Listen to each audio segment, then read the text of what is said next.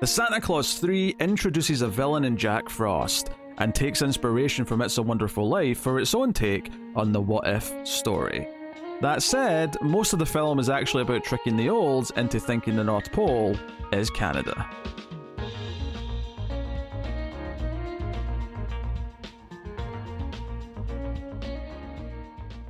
Welcome everyone to the Collector's Cut. I am Peter, and joining me as always is Ho Ho Ho David.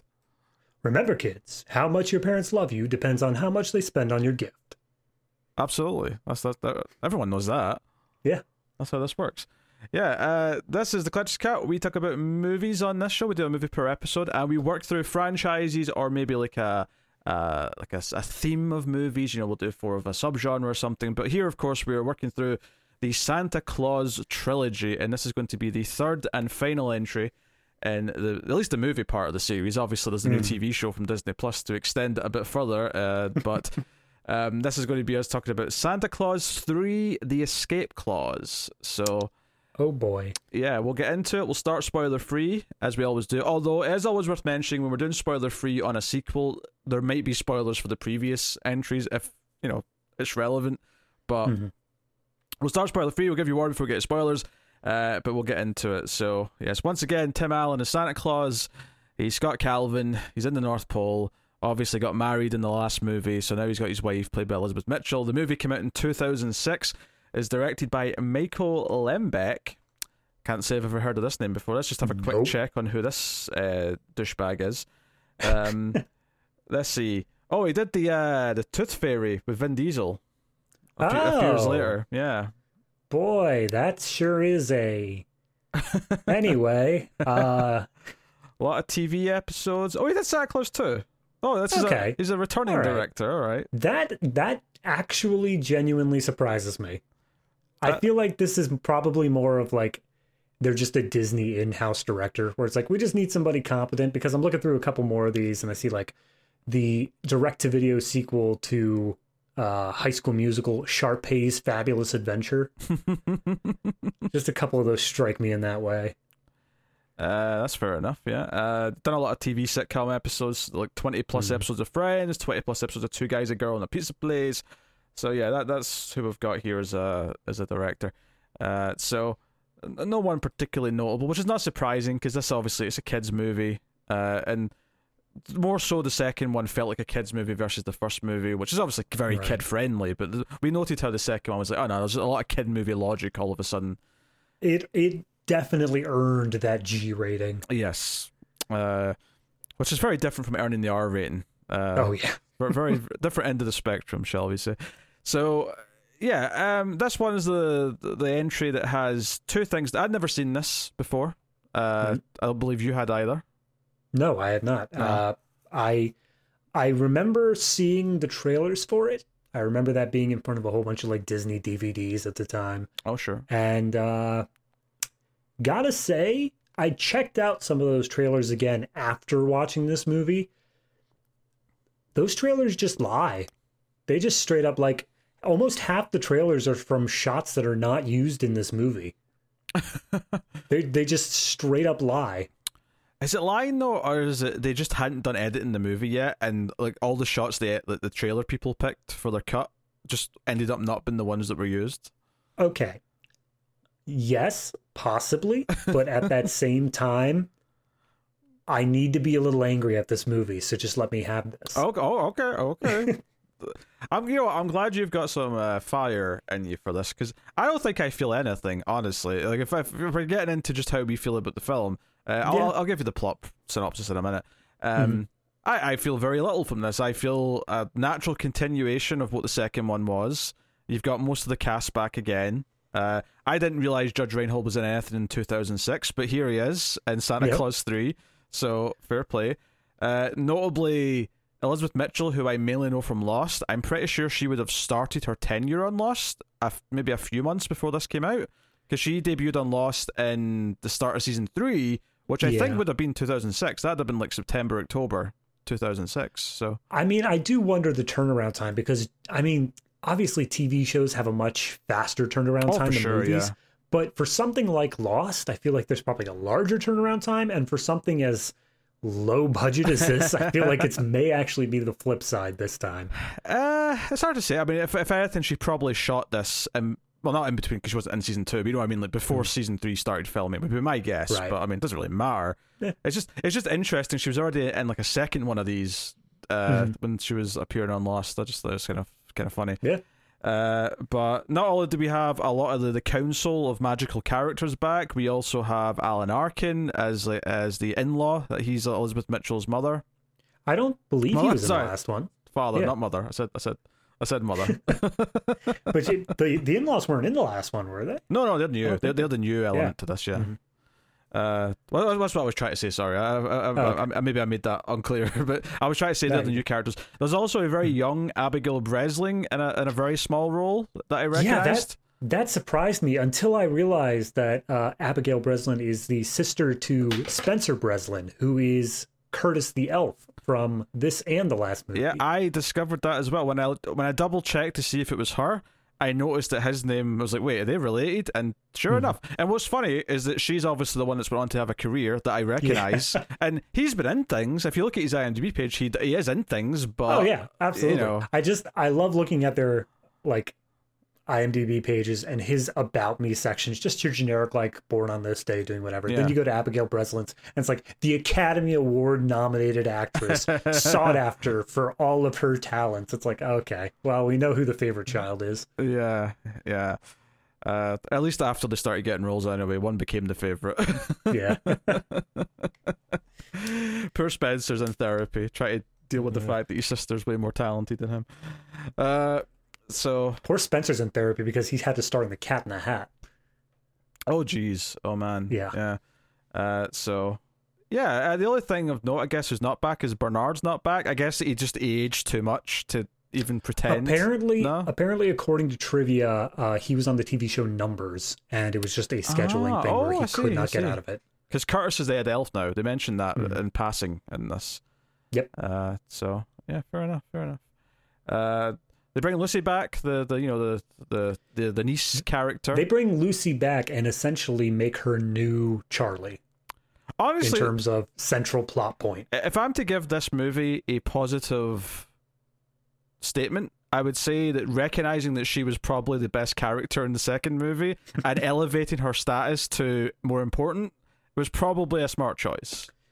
That's fair. I think that out of all of the ways that this plot could have gone, having Charlie once again be the, like, little boy sort of, like, believing in Christmas, it's like, no, he's, like, 17 now. We'll give it to the kid. And even then, she's even a little bit old in this movie. I think she's, like, 12 years old now. She will be, yeah. She'll be about that age. Yeah. But it works well enough, and, like... Yeah, she is definitely playing a bit younger than she's supposed to be because her whole plot point of like our hugs warm people's hearts. I'm like, yeah, 12-year-olds are like, no, horrible. No one wants to be near a 12-year-old. Okay, 12-year-olds are miserable. Absolutely. They're just hitting puberty in a big way. They're agitated all the time. So yeah, you don't want to be around a 12-year-old. But whatever. Like this is 4 years after the last movie. If anything. You said that Charlie's 17. Like, I think that's how they play him in the movie. But if you do the math, he should actually be like 20, probably. Yeah, because it was they specifically showed semi-minor spoilers. They end up activating the escape clause at one point, and they specifically show that the first movie happened 12 years prior to the Christmas that it being shown in this movie. So. You figure he's, which is 7 or 8 in the last one. Yeah, he's probably pushing 20. Which, to be clear, as real time. Like, it'd been 12 years since the original movie. They were just being accurate with like how much time had passed. So if he's 8 in the original movie, he should be. I thought they were going to say, oh, he's in college, but they kind of played it more like he's still in high school and he still has to answer to his parents. Honestly, he's not even like a character in this movie. Oh yeah, he's not in much of it. He's got a couple of scenes, but it's just they're definitely playing a little bit with the ages of characters and how things line up. But all this to say though, is that I don't really feel much from it. By No, and that's fair. I chuckled. I if we're- chuckled a couple times at like one or two little jokes, but Oh, yeah. that was about it. If we're talking about characters, though, I feel like the one that we have to talk about is the newcomer Martin Short as Jack Frost. Yes, Completely glossing over that. he has one or two okay like moments. He's probably. I mean, the one exchange that probably made me chuckle the most in this entire movie is Lucy telling him to chill, and he just yells back, "I invented chill."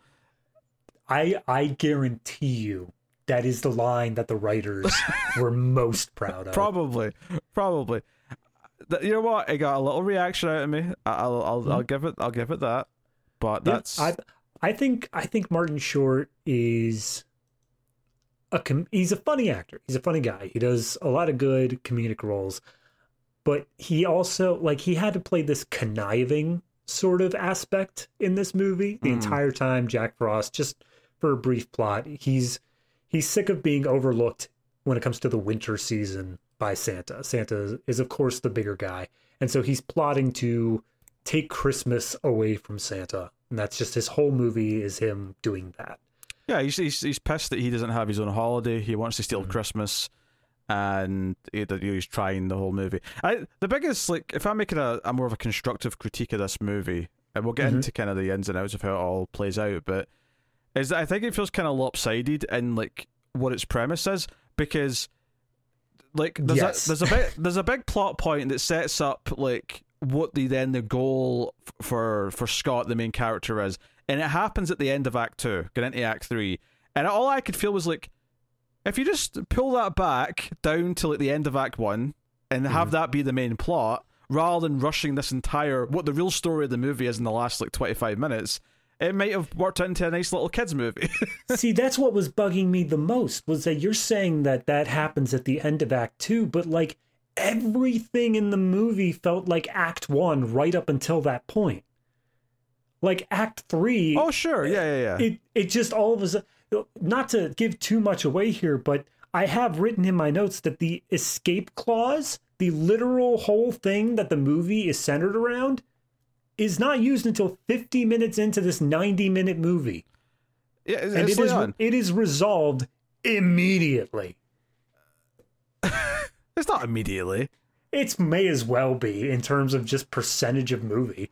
Well, yeah, that's just kind of what I'm getting at, though, is that feels it feels like Act 2 should be the struggles of trying to deal with what's happened with the escape clause, and instead everything just goes really quickly because it's well, no, this is only Act 3. It should be the majority of the movie, but it's only the last part of it. So no, I agree that in essence it is just Act 1 up until that point, but in terms of actually breaking down the runtime, it's the end of Act 2. Absolutely. That's where we are in terms of the runtime in the movie, which is the problem. But because up until that point, it's mostly just jokes hanging around the North Pole, having various characters interact with the elves. Because that's the big thing in this movie, really, is that not only do the in-laws come for Christmas, although they're not allowed to notice the North Pole, so we'll get into spoilers what they're doing to disguise that. But save it. Okay. And then, right. But for the first time, and we actually get more of Judge Reinhold and the ex-wife in this one, because they come to the North Pole, so we get them having fun around the North Pole with Lucy. No one cares about Charlie; he's off snowboarding somewhere. So that's the setup of the movie, and the council of mystical beings comes back. Also, just a shout out, I just noticed at the bottom of the IMDb page, I recognized a face. And I was like, wait a minute, what do I know her from? And so it's actually one of the main characters from Yellow Jackets, the TV show that was on just at the start of the year. Almost a year ago now. She's actually listed here as elf number 1. I just recognized her photo because I saw it all the time when I was reviewing Yellow Jackets. Oh, okay. So just I mean, I literally could not point her out in this movie if you held a gun to my head. I absolutely have no idea who she was. Well, I've seen her in another show, and I don't think I could point her out either because she's she's probably 10 in this. But I just noticed that there. So there you go. So we have basically Scott trying to cheer up his wife because she's basically missing other adults to talk to, and she's pregnant. That's at the start of the movie. She's pregnant, And he says, "What if we bring your in-laws here so you've got family around you for Christmas and the build up to the birth?" And she's like, "Yeah, that's a great idea." And the running joke with the in-laws is basically that they're very judgmental about everything that their daughter's marriage is, which is just because from their perspective, oh, like she got married to this guy and now she's just like hidden away from us all the time, and we know why, because she's in the North Pole and it's all secretive. But I mean, to be fair, if all that they knew is what we saw in the Santa Claus 2, she was a respected principal. The holidays hit over the course of like a month, where she maybe talked to them occasionally. And then on Christmas Eve, she disappeared. Her entire life absconded. And then just was like, "Hey, by the way, Mom and Dad, I'm married and we moved up to Canada. See you soon." I would be concerned as an in-law at that point. I mean, I'd be like, that's fair. I mean, it sounds like she's at least calling them. I mean, yeah, at fair. least. That said, though, there is a moment like in the middle of the movie where the father-in-law just like grabs her by the shoulder and says, "If you're being held against your will, tell me." Yeah. So yeah, I'll give it this, right. They have a lot of characters. They try and give them all something to do in the story, and the general idea of the escape clause, I actually think, is a fine idea for a plot. It would be nice if they actually devoted the bulk of the movie to it, instead of, it's almost like it's an inconvenience to actually do the plot, so they just kind of, oh, we have to get to that, I guess, because we're almost an hour in, so let's get to it. Yeah, honestly, I think that is the biggest problem I have with the movie, is the fact that this is just two rival plots that don't play well together. You have the in-laws plot and you have the Jack Frost plot. And everything about the movie going into it screams that the Jack Frost plot's going to be the primary plot and that the in-laws is more of a B plot sort of thing. Where going by runtime, though, it's kind of the opposite. Where Jack Frost, like, he stokes the fires of the in-law plot so that it keeps on getting more and more screen time. And then his actual plot itself is, again, relegated to what can generously be called the third act. Yeah, it's kind of a weird thing, because it's like, I could see them playing better together in some ways, but because of the way the movie's structured and the way that Jack Frost interacts with the other plots going on, where he's kind of around the North Pole being mischievous for like a while, it all feels at that point like the in-law stuff is the main thing we're following, and that's the main thing going on. And then when it turns to Jack Frost's plot, it does turn completely to his plot. Like, when that moment hits, it does completely, because quite literally time is rewritten so that it is only ever his plot.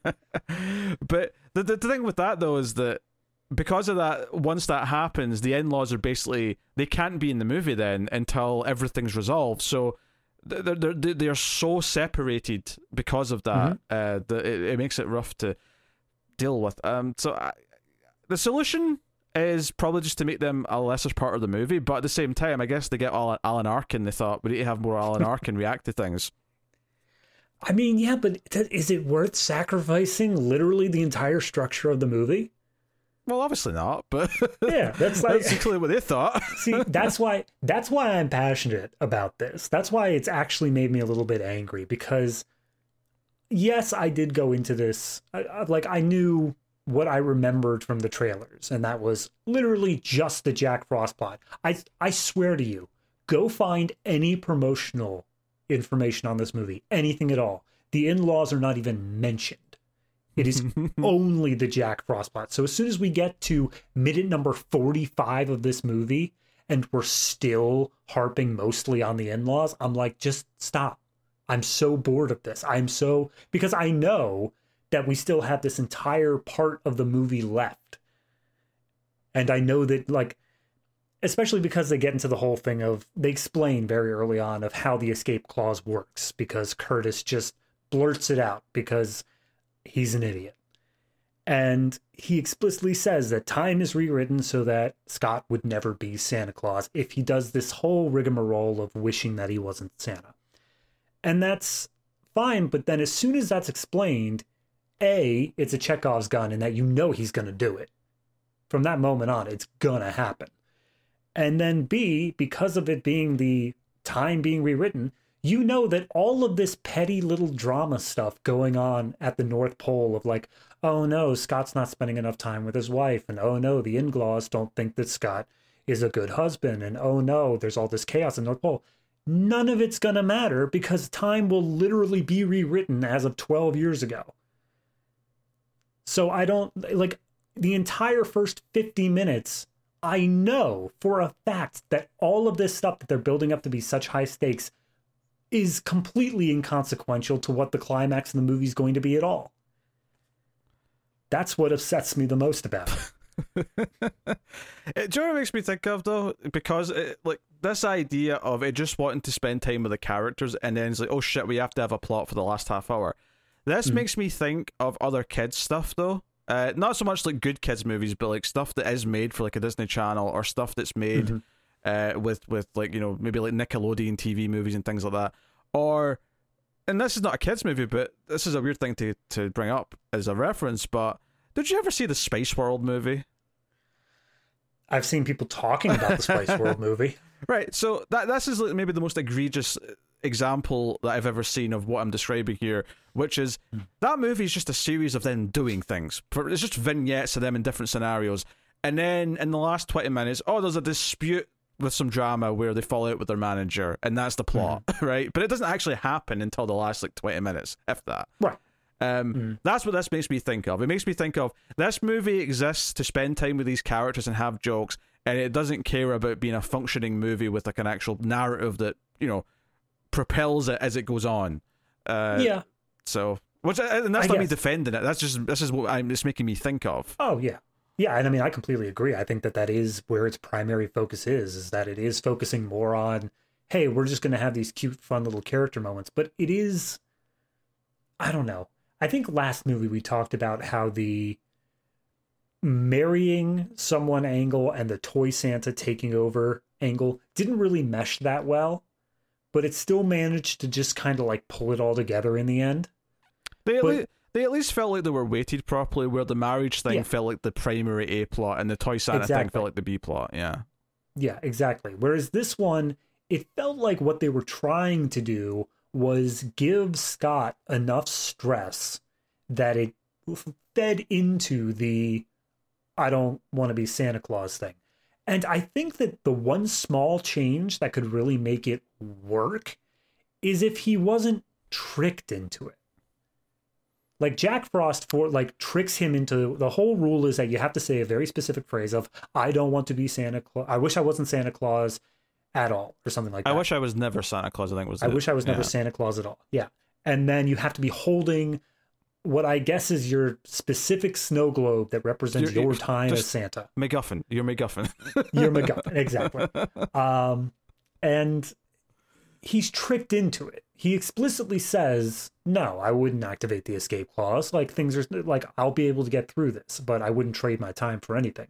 So he has to be tricked into doing this. So even though he had all of this stress beforehand, it wasn't him ever consciously making the choice and then realizing, like, oh, like, what a wonderful life-wise of, oh, what have I done? Things were truly better. That's what you're getting at, is if he actually made that choice and kind of wished he wasn't Santa Claus because he was too stressed, then, yeah, you'd basically be doing this franchise's version of It's a Wonderful Life. It's be like, okay, he's going to get to see what his life would be like if he never became Santa Claus and how shitty it is, and therefore he's going to appreciate everything by the end. But that's not what happens in the movie. See, you say that's not what happens, but I feel like as soon as he goes back and he ends up living this completely other life, it does just do that. It literally does the whole, he goes around and sees how bad everything is. He sees that his... No, it functionally does it, but I'm saying it doesn't actually do it. Like, it doesn't, like, because he doesn't actually feel that and then sees, like, no, I'm actually thankful for all the things I do have, and I'm thankful to, like, he never actually felt like that. He never felt like he didn't want his life.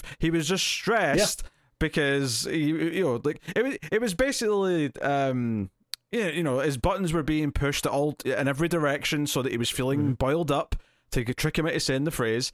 But the actual rest of the movie is just a quick like turn around to try and get him to fix it, as opposed to like if you were actually doing the It's a Wonderful Life of the Santa Claus, you would have him probably try and enjoy part of his life normal first. You'd spend more time early on in the story with him going, oh, this is great, I'm a rich man again, I've got a nice penthouse, I'm blah blah blah, I'm doing all these things, and then he slowly starts to notice all the things that are bad, and how it's affected everyone else, blah, so on and so on. Right. And instead, it's a quick thing of like, it's just trying to give him stakes. It's like, okay, this is why I have to fix it, because it's like, what it's trying to do is like, he's not just fixing it because his life is worse. He's trying to fix it because everyone else's around him life is also worse because he never became Santa Claus. Yeah. All right. Well, I don't think there's really much else we're going to talk about in terms of just unless we want to talk about effects and like technical qualities before we get into spoilers. I mean, I think it's a step up from previous movies, but only just barely. There wasn't much that I really noted with the effects. I mean, the set at the North Pole does feel very like TV set-esque. Like it feels like a soundstage with a lot of fake snow and shit.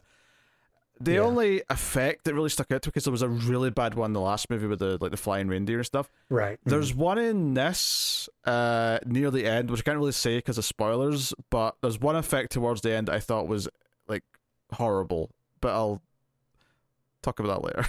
Trying to think what you're talking about. It's just, I mean, by that point in the movie, I was probably already checked out, but regardless. That's fine. I just, there's like one notable bad effect. Other than that, though, there's not really much to say. I mean, it feels like the actors are having a nice enough time. It's probably because it's a really easy paycheck. Yeah, absolutely. For everyone except maybe Tim Allen, who has to get the whole suit on and all the extra stuff. Maybe I'd say Tim Allen and Martin Short were the only two in this movie that actually had to show up and deliver. That's fair.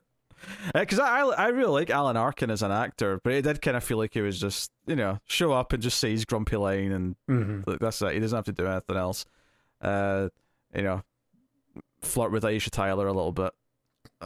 Which that's such a weird little thing to throw in there, but sure, why not? Well, I think in the moment, because there's just this little moment where he puts his head on her shoulder, and this is like, later on in the movie, and it's this sort of thing where he's kind of awkward and nervous about it, and then just slowly does it. And I think the way it's meant to play that he's in awe because it's Mother Nature, I should say, and he's just and she kind of like pats him on the head, and it's a sweet thing. But all I could see was like an older man going, "Man, Aisha Tyler's really hot." Absolutely, absolutely. That's all I can see. I will point out there's some bloopers, deleted scenes, whatever you want to call them, at the end of this movie. Oh yeah, in the credits, yeah. And while he's flirting with Mother Nature, the Easter Bunny is hitting on the mother-in-law, and it's a lot more raunchy than you would expect. Oh yeah, honestly, the little subplot of the Easter Bunny, like saying, it's not even an innuendo, but there's this vibe that he's kind of trying to like get with the mother-in-law. Is like, for a movie like, as you point out, is G-rated, this is very suggestive. Yeah. I mean, I guess that whoever did the rating, first off, they were just like, yeah, sure, Disney, you get a G, whatever. But second off, they probably were like, I mean, there's a reason it's a deleted scene, that it's a blooper. It did not make it into the movie proper. Yeah, because what does he say in the blooper? He says something like, "Hey, do you want some carrot juice or something like that?" It was like, coming from. I remember him saying specifically, "I'm built for speed and comfort," which I was like, that's not okay. There's a lot of suggestive connotations to what you're saying here to this woman, and then she bursts out laughing. The actress bursts out laughing because it is obviously a very suggestive thing to say. I don't know. It's a weird, just little adult element that's just kind of sprinkled in there towards the end. I feel like that was the entire Legendary Figures Council, though. Like, every single one of them, barring probably Father Time and Sandman, all of them were given just this weird little, like, we've been alive for a while, and it's been a while since we've actually done anything, hint, hint. Like, all of them just had that. Cupid had that. Easter Bunny had that. I guarantee you Jack Frost would. Oh yeah, Jack Frost is a kinky bastard. There's no denying that. Well, no, yeah, there was that part when he smack dab in the middle where he's talking to the mother-in-law and he's having her sing whatever Christmas Carol, the one that has Jack Frost nipping at your nose in it. And he just has to repeat the line over and over again as he's getting some sort of deep erotic pleasure out of that. Yeah, well, I took that as half sexual though, but half like an ego thing where he loves that someone's talking about him. You know, he's like, oh, my legend grows. Yes, my power comes from people talking about me. You say his legend grows, but I guarantee you. His icicle. Yes. That's an easy joke. That was an easy joke to make. All right, so yeah, just full spoiler warning from this point on. We can get into all the ins and outs of the movie. The movie wastes no time starting. It just basically comes up with the title like, almost instantly and introduces to the characters. There's a council meeting. There's a slight bookend where Mrs. Claus is like talking to her class of elves, which is a strange thing to me because I'm like, technically these aren't supposed to be children. They're supposed to be like really old and know their stuff, but she's still it felt like this like, oh, she wants to feel like she's doing something, so we'll give her a school to run. But oh, absolutely, it is the pity job. Yeah, but it's even worse than that because they're not even interested. Like they're not even there to like give her support of like, thank you for teaching us. Literally, she's trying to teach a math question, and they're all like,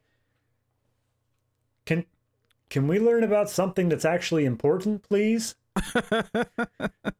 Well, they're all magical beings who break the space-time continuum every Christmas. So, I mean, I guess, like, regular math questions just aren't that interesting to them because they break those rules all the time. You say that, but I feel like it's more of, like, being in a trade where it's like, the elves are like, I literally do not need to know anything about what you're talking about. I only need to know if my hammer can build this little toy train set. Yes. So, you know, you can't have jokes because in the last movie, like, two of the elves, like, they had a joke about how, I don't even think we brought this up in the review, but I think it was Curtis and like one of the other elves were in a relationship, and the only time it came up is it's at one point he said like honey to like an elf. It says, Curtis, at home I'm honey, here I'm, you know, whatever her name was. That was a joke in the last movie. I don't remember that at all. Yeah. So, and then of course in the first movie you had that thing with was it Judy? Seeing someone in rapping, yeah. Yeah, I'm seeing someone in rapping. So you can't have it both ways. Either the joke is they're all actually adults and having adult lives where they have relationships and they've got houses together in the North Pole, or whatever. Which, by the way, where is the residential area in the North Pole for all the elves? Because it doesn't feel like it feels like there's a lot of elves, but not a lot of places for them to live. But whatever. They just have slave quarters down in the down in the basement. But yeah, so you can't have it both ways. You gotta have either the joke is that they're all actual adults, but they look like kids, and we can have some comedy from that. And there's like, they're saying things that only grown-ups usually say, lol, or they're actually kids. You don't really get it both ways, but this scene with them all being taught in class, it felt like, no, they're acting like children. Yeah. Honestly, I don't think they want us to think about that. It's not something that is supposed to be able to be squared. The only way that you could really get it is if you say that they are all just some level of, like, they're basically elementary school dropout level of adults, where it's like, yeah, no, you are technically old enough to know how to do these adult things, but you also don't know how to add fractions together. So that's the only way I could think to make sense of that. Okay. To be honest, I forgot this was a bookend at the start, because when it went back to it at the end, I was like, wait, oh yeah, classroom, I remember that. This is literally the most useless bookend that I think I've ever seen in a movie at all. Yeah, I don't understand why it was a bookend though, because like the way it presents it, it's like the one of the elves says, you know, do you regret coming up to the North Pole and leaving your life behind? You know, was that a big decision? One of the elves? I think that was Abigail Breslin. Yeah, I think it was. That's the scene she's in.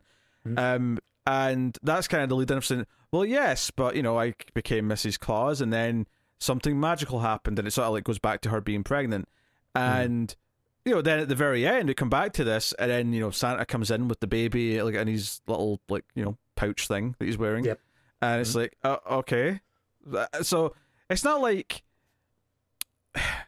I guess the intent here was that thing where, okay, they asked the question, do you regret like sort of giving up a normal life and being Mrs. Claus in the North Pole?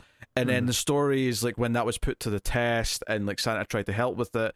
But I don't know, I never really felt like we got much of an arc from her where she actually went through this journey of like doubting that she wanted to be here, and then, you know, again, it's that same sort of thing of It's a Wonderful Life, where they kind of toy with that idea of maybe this is something that like, oh, I wish that I had some sort of a different life. And that's generally what the Scott story is in closer to the third act. But this particular part of it, yeah, they're setting this up in terms of, oh, well, do you ever wish that you weren't Mrs. Claus? And then they kind of get close to that, just showing throughout the entire next 50 minutes all the different ways that like, oh, it's so stressful around here at Christmas time and whatever else. But then when Jack Frost literally comes up to her and says like, oh, hey, do you ever regret doing it or whatever like that? She's like, no, not at all. And it's like, well, what's the story we're even telling here then? What are you even like? Because this is the point where she's at her most stressed and she's still like, nah, we'll get through this. Which would be completely fine if it felt like a lie, because then that'd be like subtext. But yeah, it didn't feel like a lie. It felt like a genuine response. Also, just on the topic of this being the bookends, why is it that the story that she is supposedly telling includes this entire other timeline that her husband experienced? He must have mentioned it to her. Yeah, why not? Sure. He was like, yeah, no, honey, I definitely asked about you, but you weren't in that story, so I'm just going to keep telling you what happened. That would be the thing. If it actually happened at the end of the first act, like it feels like it should have done, and dare I say, the movie was a bit longer, because it's only 90 minutes, and I feel like to do this story, if you're going to do it justice properly, you probably need a little bit more time, because I think one of the things that he would do once he's in this alternate timeline where he's not with her, and it's this alternate present day, it would be like hunting her down and like seeing where she is and seeing where, you know, he does ask about her, sure, but instead of like going to see her or figuring out where she is, he just, you know, like tries to, he goes straight to, this is how I fix this, which is obviously what it has to do, because we're already like near the end of the movie at that point, so he has to get going with it. But and I know that it's an unfair comparison against this movie to say Back to the Future 2, because this is never going to be Back to the Future 2, but that movie I just looked up is an hour and 48 minutes long, which means that it only had about like 15 extra minutes to play with. And yet it made that change over to the bad timeline feel so much more well-earned and so much more natural to where the story was progressing. I really do think that this movie just wasted so much time on the look at all these hijinks going on at the North Pole that it couldn't be bothered to try to earn it. Back to the Future Part 2, I mean, it kind of does neatly break into just 3 acts, where Act 1 is, like, obviously it's in the future, which doesn't really apply to this movie, but it's in the future doing its setup, and then the middle act is the bad timeline, and then the final act is that, okay, this is the entire mission to fix this. So this is, you know, and that's, in the case of that movie, it's going back to the past, but, so, you know, alternatively in this movie, the final act should be him realizing, I need to go to this North Pole theme park and like confront Jack Frost and fix this. That should be where he gets to after like 30 minutes of really exploring and trying to live in the bad timeline. Yeah. But that means that we need to limit down the first timeline, the real timeline, down to just 30 minutes instead of the 50 it actually was. I don't think 30 feels unfair or unfeasible, to be honest. No, it doesn't. And yet, for some reason, they had to double it. I don't get. That's what's annoying me. Of course, there is that scare that if you convince them of, let's say hypothetically, we were actually saying to the writers here, you have to like make this part longer. The worry is they wouldn't shorten the other part. It would just be a 2-hour movie. Fair enough. That's a concern. But like if fine, extend the movie. If they want to extend the movie, that's fine, as long as they're extending the part that is the escape clause. Oh, sure, yeah. Because if they extend out the in-laws part to 1 hour and 10 minutes, I will lose my mind. It's going to be a 3-hour epic. You're going to get 2 hours of the in-laws, and then maybe they'll do the escape clause at the 2 hour mark. You know what I need in this movie? I need Santa to sit down with Bud, the father-in-law, and I need him to go over for an hour the logistics of shipping to Australia, because that's what was missing. That was the part that was really like, movie, you missed an opportunity there. Yeah, I think part of it is this is funny to say this actually, is I think the reason why it's overlong is not even the in-law stuff itself, because I actually think you could condense that down without really losing much of that. I think most of the jokes with in-laws are fine, and most of it could still fit in this condensed, so you have the middle act feeling that the what it should be. I think the thing that extends it out, that you could cut down a lot of time on, is Jack Frost himself. And I know that sounds weird because we're saying that the Jack Frost stuff is not focused on, or the actual escape clause plot once it gets going is too condensed later. The problem with that's there to drag it out though is that once Jack Frost knows what he's trying to do from Curtis, because he convinces Curtis or he tricks Curtis with some goading to tell him how the escape clause works. What it should really be is the next time we see Jack Frost, they should make it easier for him to get to the globes and just have him do that. But instead, we get, like, I don't know, probably half a dozen different scenes of him, like, tampering with different things in the factory and failing to piss off Santa Claus. Yeah. Right? No, and I mean, because that's literally, they literally get to the point where they say, Jack comes up to Santa and it's like, doesn't anything get to you? And he's like, no, work stuff's just a challenge, but family stuff, now that's a problem. And then Jack gets that little glint in his eye of just like, oh, okay, I need to cause family problems. Thus rendering 30 minutes of this movie completely moot, where he was just causing work problems. Yeah. I think if you take it, other than the fact that a couple of his hijinks lead to some of the, like, you know, like fires or whatever that happens for the comedy and the other plot, you could skip so much of all what Jack Frost is doing for the first, like, half hour.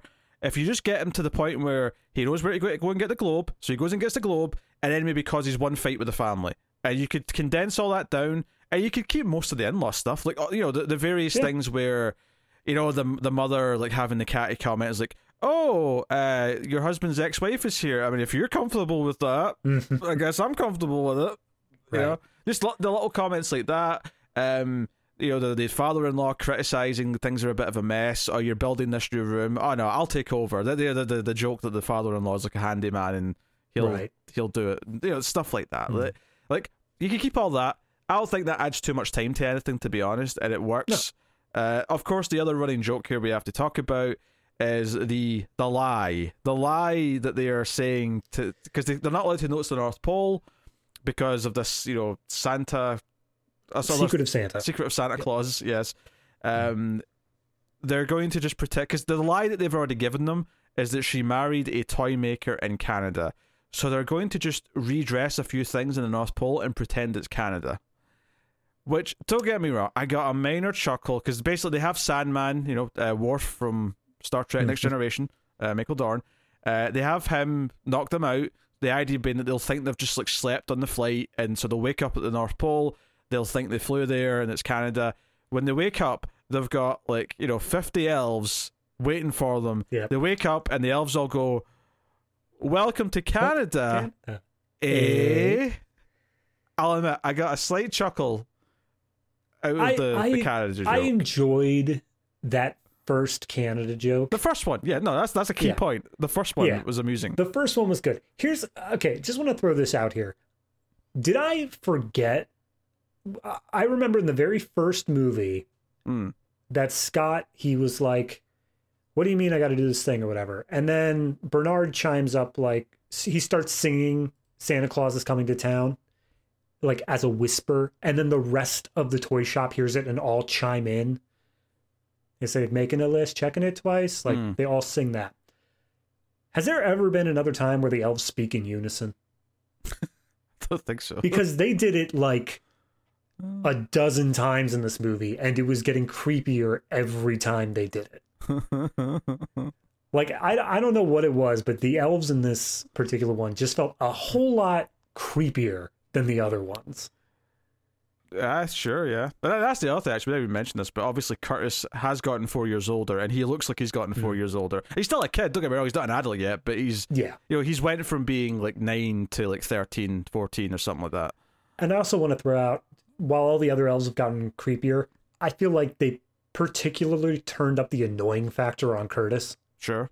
Like everything, I think that was part of the role, because the whole thing was he was supposed to be annoying Santa with a bunch of requests, and while he's trying to do his family thing. But you should never be annoying the audience. There needs to be that limit there. And I think he danced across that line quite happily. Yeah. So they tell them that this is just how people in Canada look. They're all little. That's why they're all elf height. They're petite. Yeah, and I know it's a kids' movie, but there's sometimes you just like I know that Alan Arkin looks around and goes and it's meant to be like funny that he's not really buying it, but he's going along with it, or something to that effect. Yeah. But there's definitely a level of absurdity to it. Likewise, the in-laws or the ex-wife and Judge Reinhold, they come, and clearly Lucy wants to go to the North Pole, and then Judge Reinhold guilts Tim Allen into it by saying, look, your son's been there, right, and your new child is going to be born there and grow up there, so you're leaving our daughter out of this, and that's going to make her feel really bad, and by extension also her parents, who would have to accompany her on any long distance trips. So it's basically just all a bunch of issues to have those three characters around. But like I say, Lucy's kind of the heart of the movie. They realized they had a good idea with her in the last one, so they brought her back, and they have her be kind of like the main kid that helps Santa out at times. Right. Even in the new timeline, she doesn't really know him that well or like him that much. She still ends up helping him. And we'll get to that later. We'll talk about the ending.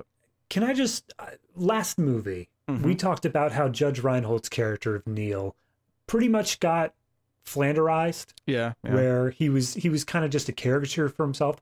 I'd like to apologize for my comments in that last review, because this is peak Flanderization. Did you not enjoy at the start of the movie when he said, let's take an itinerary of our feelings? Between that, the yoga session for the elves, and the part where the first thing he says to Scott upon his arrival is to lift up his sweater and show that it is a reversible sweater. Loved it all. Couldn't find a flaw in any of it. No, that's a really good point. We're talking about Flanderization. I think that sweater moment's a really key. Like, obviously, the main thing in the first movie, other than he's the new husband and all the natural, like antagonist role that he kind of offered because of that. He was a therapist, right? And they made a couple of therapist jokes in the second one, but not a lot. But the one thing, he was always wearing those types of sweaters in the first movie, but the second movie made it more of a joke, because they had that moment where he's like, doesn't it look sexy in the sweater? And the wife's like, he's like, I thought you liked that sweater. He's like, we'll talk later, hon. Right? Yeah. This really stuck out to me in this one, because they really did turn it into, it's a signpost. As soon as you see him, there's a reference to the sweaters, because that's now his other thing. He's the therapist, and he has the old man, sweaters. What used to be called Cosby sweaters, but I don't know what they're called anymore. Well, now they're the Judge Reinhold and Santa Claus sweaters, because the Cosby, Neil Miller sweaters. Yeah, Cosby's not allowed anymore. So, it's a very good point. I mean, and that's the other thing, is I don't think any other character was really that Flanderized. Obviously, you have, Lucy was a cute little girl beforehand, but now her hugs are literally magic. And I honestly don't think Elizabeth Mitchell had any sort of Flanderization, mainly because her character throughout the entire second movie is such a hard ass that the fact that we just this is a new character. This isn't the same one that we met before. This is a woman who, in the middle of a pregnancy, had to deal with her whole life being uprooted and whatnot. Emotionally, she's just in a completely different headspace than she was in the last movie. So it's unfair to really even compare the two. Santa's still Santa. The ex-wife doesn't do anything particularly out there. She has. She's there for quite a number of scenes, but she's not really got like a character or much to do in the movie. Judge Reinhold being slightly a bigger star and more of a comical character, and just inherently because of who he is, means he gets the lion's share of the funny moments when those two are there. Oh, absolutely. So you've got that set up. This is why all the characters are there, and you've got Jack Frost going around and sabotaging things by making the elves go for a cocoa break, by describing the cocoa in painstaking detail at them. Which he uses his frost powers and such to disable machines. Yeah, and he's there, of course, because he was caught advertising for Frostmas, yes, Merry Frostmas. And he comes into this meeting at the start with the council, and he's like, hey, it's really time to give me a holiday. And I'm not married to Frostmas. It could be anything, Frost of July or, Frostgiving, whatever you want to give me. And they're like, look, we don't all have holidays. You're there to signify a season. You're not a holiday. Get over it. But he pleads for community service. Let me help Santa. Let me be in his workshop making toys. Which, blah, blah, blah. Can I just... Quite literally, the charge that is brought against him, quote, upstaging Santa. That is the crime. You are not allowed to be bigger than Santa. This sounds like a really dystopian sort of world going on behind the scenes, where it's like, oh, what's that? You want to get ahead in the world? You want to try to put some effort in? Stop it. Santa's here. I think the problem with that analysis is that this is not like industrial sabotage or like competition. These magical characters have got defined roles that are not allowed to, because keep in mind, because Santa's not a person. Santa's a role that Scott is fulfilling. He's gotten that job and he's fulfilling that job. Okay. To double back on that, though, that seems to be the only role that is not an immortal. Santa is the only one that can be replaced. We have seen no evidence that anyone else is not just some immortal being who is timeless. Adding on top of that, if they were to be replaced, what happens when Jack Frost becomes Santa? Is there a new Jack Frost? Well, that's a good question. I would just also to play the devil's advocate, there's also no evidence to suggest that a lot of them don't get replaced like Santa does. Like, I don't see why the Tooth Fairy or the Easter Bunny couldn't be swapped out with a new person, or Sandman. I mean, as soon as Easter Bunny is replaced by just a normal human guy, that is straight up Cronenberg level of horror. Well, of that first year transformation. Yeah, Scott's body morphed into Santa, so why wouldn't Yeah, no, he gets fat. He gets rosy. That's something. As soon as you start, your feet start extending, your ears migrate up your head, and you start growing fur all over your body, that's a horror show. That's what they should do. They should do, if they want to do a new sequel, they do the new Easter Bunny, like his transformation. I'd be down. Yeah. And what's the Sandman? It's just like someone gets tired all the time. It just starts falling asleep. I mean, the Sandman, literally, you just take Neil Gaiman's DC comic of the Sandman. There you go. That's the way it works. That's the problem. You couldn't call it the Sandman, could you? Well, you'd have to like turn them all into like how Santa Claus is the pun because it's like a legal term. You'd have to find a way to turn Sandman or Jack Frost or Easter Bunny into a legal term. So like I don't know. I don't know enough legal to follow on this joke. The Easter litigation, the Sandman subpoena. There you go. There you go. Perfect. All of a sudden, some guy walks out to his mailbox, sees he's got a letter from Sleep Court, and he has to show up and give testimony. Yeah. So yeah, Santa shows Lucy his snow globe collection, and it's like this a Hall of Fame for all the Santas, where each snow globe represents a past Santa, and which again, I mean, there's at least like 3 dozen floating around. Mm-hmm. So that gives an idea as to how long a person A can hold this role, and B, how long it's been going on at all. Yeah, and like the current Santa's got his in they're all kind of floating, but the current Santa's on like a podium in the middle, right? That's like the current one. But of course, Jack Frost is snuck in after them. He gets it. At this point, he's railed up everything, caused a fight with the family by making the tree fall over, and everyone, freaks out about it. The tree topper fell over and broke. Oh, It's no. not like we've seen Santa repairing literally anything with magic powers. Well, the in-laws don't know that, I suppose. He could literally just go out of the room, come back in, and say, "Hey, here's the follow-up one, honey." But yes, he makes Scott almost an hour in finally say the phrase, "I wish I was never Santa" at all. He really has to sort of force him into it though, because he says it kind of half right, and he's like, "No, but you mean at all, right?" At all.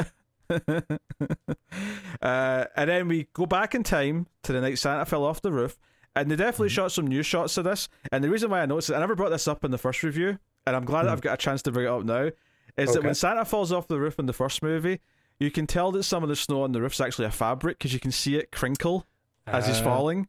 So there's definitely some new shots here. They use some old shots too, but there's definitely a couple of new shots for the angles. I mean, I don't want to get too into it because it literally is the most pointless thing to talk about ever.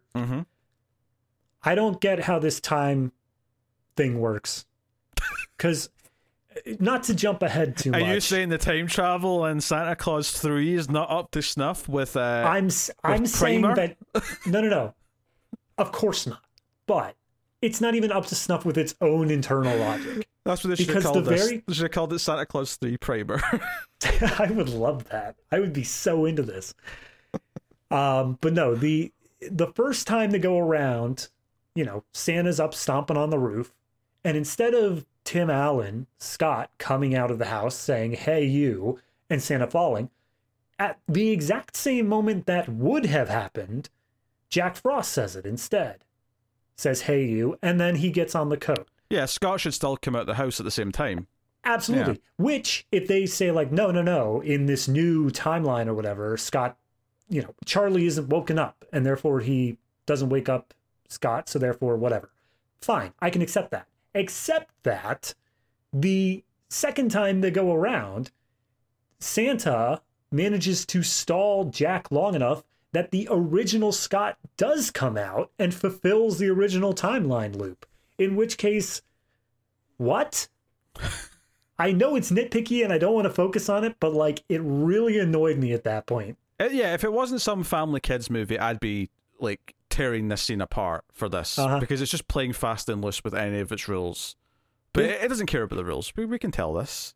I mean, if I really wanted to get nitpicky, this escape clause has always existed. Why didn't Bernard tell him about it in the first movie? Yeah, because he didn't want to be Santa that first year. Yeah. Why not just say He's like, "Oh, okay, here's your snow globe. We literally have already handed this to you. Just hold it and say, I wish I wasn't Santa Claus at all." And the last, at that point, 12 hours would be undone. Yeah, imagine it came out saying 12 hours ago. Oh, jeez. Yeah, so obviously Jack Frost puts on the coat, which makes him Santa, and then time just like goes whoosh, and Scott is once again, and this is kind of funny because like the last movie had him like turn into like regular Tim Allen again as part of the plot because his power was going away. And I think it's funny that all three movies in some capacity have found a way to make him regular Tim Allen again for at least a part of the movie. Absolutely. So he's in a business suit again. He's working Christmas Eve, and immediately he's like, "Wait, why are we working Christmas Eve? Like, this is like a Scrooge thing. I'm monstrous. No. Go home, be with your family, my employee. Go. I'm going to go and find my family." Okay. And it turns out that like the marriage between Judge Reinhold and his ex-wife fell apart because he wasn't Santa Claus. I feel so bad. Her name is Laura. Yes. Laura Miller in movie, but I don't think we've actually said her name once across these 3 videos. She's always just been Judge Reinhold's wife. Or the ex-wife, yeah. Yeah. Honestly, like Laura doesn't even sound familiar. I don't even remember them saying it. That's fair. Yeah. Because I feel like it's because Charlie always says mum, and I think Tim Allen in the first movie always says your mum. Like he always sort of says that because he's talking to his son. So, talking to her. He never talks to her in the third person. Yeah, so she's working at a diner. She's a single mum now. Life's kind of miserable. Charlie's a kid, like, I don't know if he's necessarily a delinquent, but he doesn't care about Christmas. He's going out with his friends on Christmas Eve and just doesn't give a crap. So it sets up that stuff. I was actually thinking Lucy wouldn't exist at first because like maybe the marriage didn't last long enough for that to happen, but clearly she does.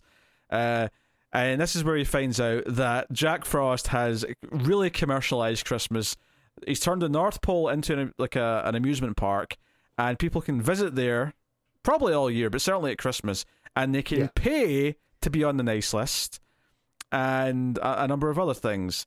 So, just a really quick, when Scott arrives at the North Pole, they just have a moment, which I can only describe as the moment in this movie where somebody just finished watching Saving Private Ryan, and he just looks around the North Pole, and everything is like kind of slow-mo, kind of like choppy frame-wise, and this sad music's playing, and we see like there's like a Shave a Reindeer station, something like that. One of the reindeers is like crying out in pain as everything's in slow motion. I'm like, why is this a war scene? Why did you just introduce a war scene into this children's movie? It also focuses on all the money changing hands, like a lot. It's all about cash. It's all about money and making money. Honestly, before you even get to that, I want to talk about the Santa Claus airline that he's flying on to get to the North Pole with the big Santa. I forget what it was on the called. plane. Yeah, what was it? It was just something like Santa Planes or something like that. Or was it? Okay. Maybe it was North Pole Airline. I can't remember, but there was a big Santa painted on it, and the arms were going out in the wings as if Santa was flying. I know you wanted to talk about the SOS thing and how Jack Frost has effectively broken that. Yeah, I mean, well, to be fair, actually. Okay. So the SOS, they did establish this was a new thing, right? I mean, did they say that in the movie? They didn't say it was a new thing, as in like they never had to worry about it. Okay, because I was going to say maybe since Scott wasn't Santa, they never brought in this policy. No, it's definitely always been, because I mean, anything that's been going for thousands of years, they got the rules locked down. Quite literally, we have shown their legal system. Mm-hmm. We know that these contracts exist. But no, the Secret of Santa thing, basically, it's just this secondary point where the two plots overlap in the most meaningless of ways, because you have the entire reason that they don't have the in-laws just be told that it's Santa Claus, as Curtis puts it, is because if the Secret of Santa gets out, then I guess the faith of the children will be lost, and therefore the world will be significantly worse, or something like that. And that's enough justification for them not to tell the in-laws. So then once Jack Frost gets it, apparently almost immediately, he was sick of trying to keep everything secret. He wanted recognition for being Santa. And so he just told everyone the secret. He made it a worldwide thing. And as such, we see that the world is a lot darker of a place. Yes. Whether that's because the secret's out or because it became commercialized is up for debate, but it's a darker place. Skipping ahead ever so slightly here to when it is undone, Scott shows up, and out of his entire thing, out of everything he saw, everything that happened with the alternate timeline and Jack becoming Santa, the one thing that he comes back to when he sees his in-laws and his wife again is, no, we need to share the secret with family. And I don't get it. I don't understand how you get any of that from what we just saw. How does he see all of that happening when the secret is out? And these two people, which the wife has described as being unable to keep a secret, we need to tell them that Santa is real. I think, there's a problem if you track it that way. I think the two things independently, I think, are fine. The idea that by the end he's like, no, what, they're family, we should trust them. Mm-hmm. No matter what, we should trust them, and they should have to just, they should get the weight of the secret, blah, blah, blah. I also think it's completely fine if Jack Frost did break the secret of Santa, and that's why everything's so cynical and, monetary and capitalist, and it's just a theme park basically now, and it's all just, he's corrupted the whole thing, right? That's also fine. But yeah, there's nothing in the story or in the alternate timeline that Scott sees that you would think, that would convince him or motivate this choice that he makes when he comes back to the regular timeline, right? To just tell them. And also, I mean, if you really want to get nitpicky about it, this is just the Lucy plot from the last movie. They don't tell Lucy. She keeps on asking about it until finally they're like, nah, you can find out. Well, yeah, but she's like, that was sweeter, okay, though, because she's a kid. I mean, I guess, but like, if you're just going to reuse the same plot here, then what's even the point of doing it in a far more annoying way at that? No, I'm sticking up for the second movie a little bit and saying at least that was sweet, because she's like an innocent kid and she obviously cares about Santa, so there's like a sweetness to it. Here, you know, this is more just it's I don't even know what the equivalent would be, like your spouse is like in the CIA and like everything they do is top secret and they're not allowed to talk about it. Yeah. So like honestly, I feel like it was just they got to the end of the movie and they're like, so what's the moral here? And then the writer's room just had a long silence when they realized, oh, wait, we didn't have a moral. Quite literally, we squandered the It's a Wonderful Life possibility because he didn't willingly go into that escape clause. We had literally every character who should be stressed out saying, nah, it's fine. We'll get past it. There is nothing at the end here to be the moral. Yeah, actually, one of the things that bugged me, again, when he comes back to the regular timeline, is he sees his in-laws and he sees his wife, and he goes up and says, oh, I missed you, and she's like, it's been like 10 minutes, what are you talking about? Yeah. Her attitude, and that 10 minutes line is fine, because that's on her perspective, that's true. The problem I have with this is her attitude towards him when he comes up is like she was mad at him and actually said the line, you know, when they had the fight at the Christmas tree and Tim Allen says, oh, maybe I shouldn't have brought the in-laws here. She then said, she interjected and said, oh, maybe you shouldn't have brought me here either. And it's kind of like, oh, that's a big thing to say. That's like, oh, maybe we shouldn't have got married kind of thing.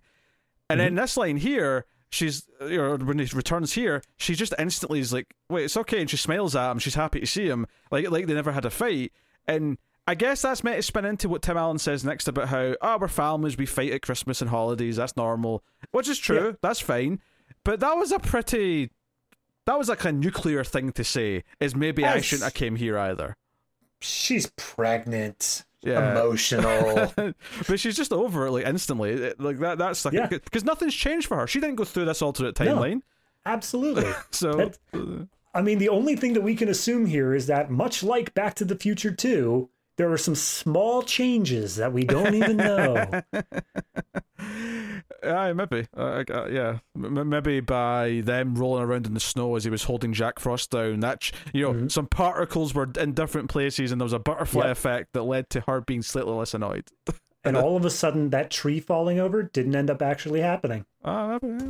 Yep. But all the stuff in the North Pole and the it's like he sees Jack Frost. Curtis tries to sell him a souvenir. It's a pen that can record audio, which is important for the plot. As soon as they show that pen, I think, okay, this is a little trinket. But then as soon as they show Scott like holding the pen, I'm like, all right, that's the MacGuffin. Yeah. Because he basically talks to Jack Frost, and Jack Frost like gloats. He's like, oh, has it been 12? Because obviously for Jack Frost, he also... either he's teleported to the present day into this new timeline, or maybe he lived the 12 years. It doesn't really matter. But regardless, it's like, oh, it's been 12 years already. Oh, you're finally showing up with these memories. Oh, I was waiting for this. But he recounts the story. So he says the sentence, I made you say, and then he says the exact phrase. And it's like, oh, I wonder if Tim Allen recorded him saying that. And like, all he has to do now is have him holding the thing. You say, I wonder if he did that? Like, I was keeping an eye out for it. He literally was like, he moved the pen forward as he was saying it on screen. It wasn't even like an off-screen thing. It was like, no, it's right there. See? Yeah, but Jack Frost has like elf security, like keep an eye on him. So he convinces Lucy, even though Lucy, like he's run into her and Judge Reinhold, and Judge doesn't really like him, blames him for his divorce. Lucy like doesn't hate him, but doesn't really know him. Just kind of like, you're just like, just a dude. I want to really, because of how flanderized Neil got, Judge Reinhold's character got, it was so strange to see him completely walk all of that back. And he's like, no, actually, it turns out that your son just wanted a father, and because you weren't willing to step up, he didn't want me either. And I was like, wow, all right. pull out the Oscar on that one, Neil. Oh, there's the same thing with the ex-wife scene, is that see when she like basically says, go away, to Tim Allen, shuts the door. It did genuinely feel like she was playing a role in like a depressing drama where her life is absolute shit. And it was like, you know what? For a split second, you almost just shattered the entire tone of this movie with like These But actors I wish actually they doing did. this. That's what I'm saying. I wanted them to. I wanted them to just go that full. No, this timeline sucks, and we need to explore it. It's got to be light and fluffy. And we have to get through it as quickly as possible. So he convinces Lucy to go and steal the snow globe. She does. He convinces Jack Frost to catch it. He says, "Hey, Lucy, throw it over here," or whatever. And Jack Frost catches it. He plays the recording. And he's like, wait, no. And then they fade away. They go back to the night he became Santa Claus again. And he holds him down so that younger Tim Allen can become Santa Claus. So I get that somehow this entire concept of Santa Claus relies on legal jargon in this universe. I get it. That's fine. But I feel like there has to be some level of legal, especially with how well mapped out that is, that says that a recording of Santa does not constitute the voice of Santa. I mean, that's fair, but I think also actual contract, if you're tricked into signing it, it's null and void. So tricking Santa into saying the phrase to trigger the clause also would be problematic. But then you can imply that Tim Allen was tricked by the very first one, because the fine print was literally like 1 millimeter tall. That's getting into the just the plot hole of the entire franchise, which is it was always a trick. He was never going to read that tiny text and realize that this is what's happening. Yeah. But actually, God. You just kind of answered your own question then. This entire thing started what's effectively a sly legal trick. So technically, the trickery is part of the DNA of the whole franchise. So therefore, using a recording and tricking the whole thing plays to the franchise. That's been a part of it the whole time. Santa Claus literally just began because there was a bored lawyer who was like, I wonder if I could do this. So I'll give a slight compliment to something here. Okay. When he first goes to the bad timeline, he sort of appears in front of a mirror in his business suit. It's basically the same shot in the first movie when he tries to shave his beard and the beard pops back in. It's a very intentional look. This is like, the moment he realized, oh shit, I'm turning into Santa Claus and I can't do anything about it. They recreated that shot of him in the business suit to sort of call back to it. It's like, no, now he's a normal businessman again. So, yeah, you know what? It's a small little directorial touch that I actually think is quite smart. But, it's not going to save the movie, which is obviously... Oh, no, absolutely not. But, give the small props where they're due. That's what I feel like they had this big idea for the alternate timeline. They had this whole thing mapped out, like, just by Judge Reinhold's speech of, like, here's how it ended up being that this seemingly happy marriage, as we saw in the first Santa Claus movie, ended up spiraling into divorce because of your actions. It's like... They had the whole timeline mapped out, and then someone at some point came in and said, like, all right, so we're going to need you guys to wrap that up in about 20 minutes. I think part of the reason why they probably shied away from it and didn't do this is the entire, like, main chunk of the movie is, because we're saying, oh, like, he had to go and see his wife, Carol. He had to go see what her life was like without him and see how miserable she is and see, it's maybe some other characters as well.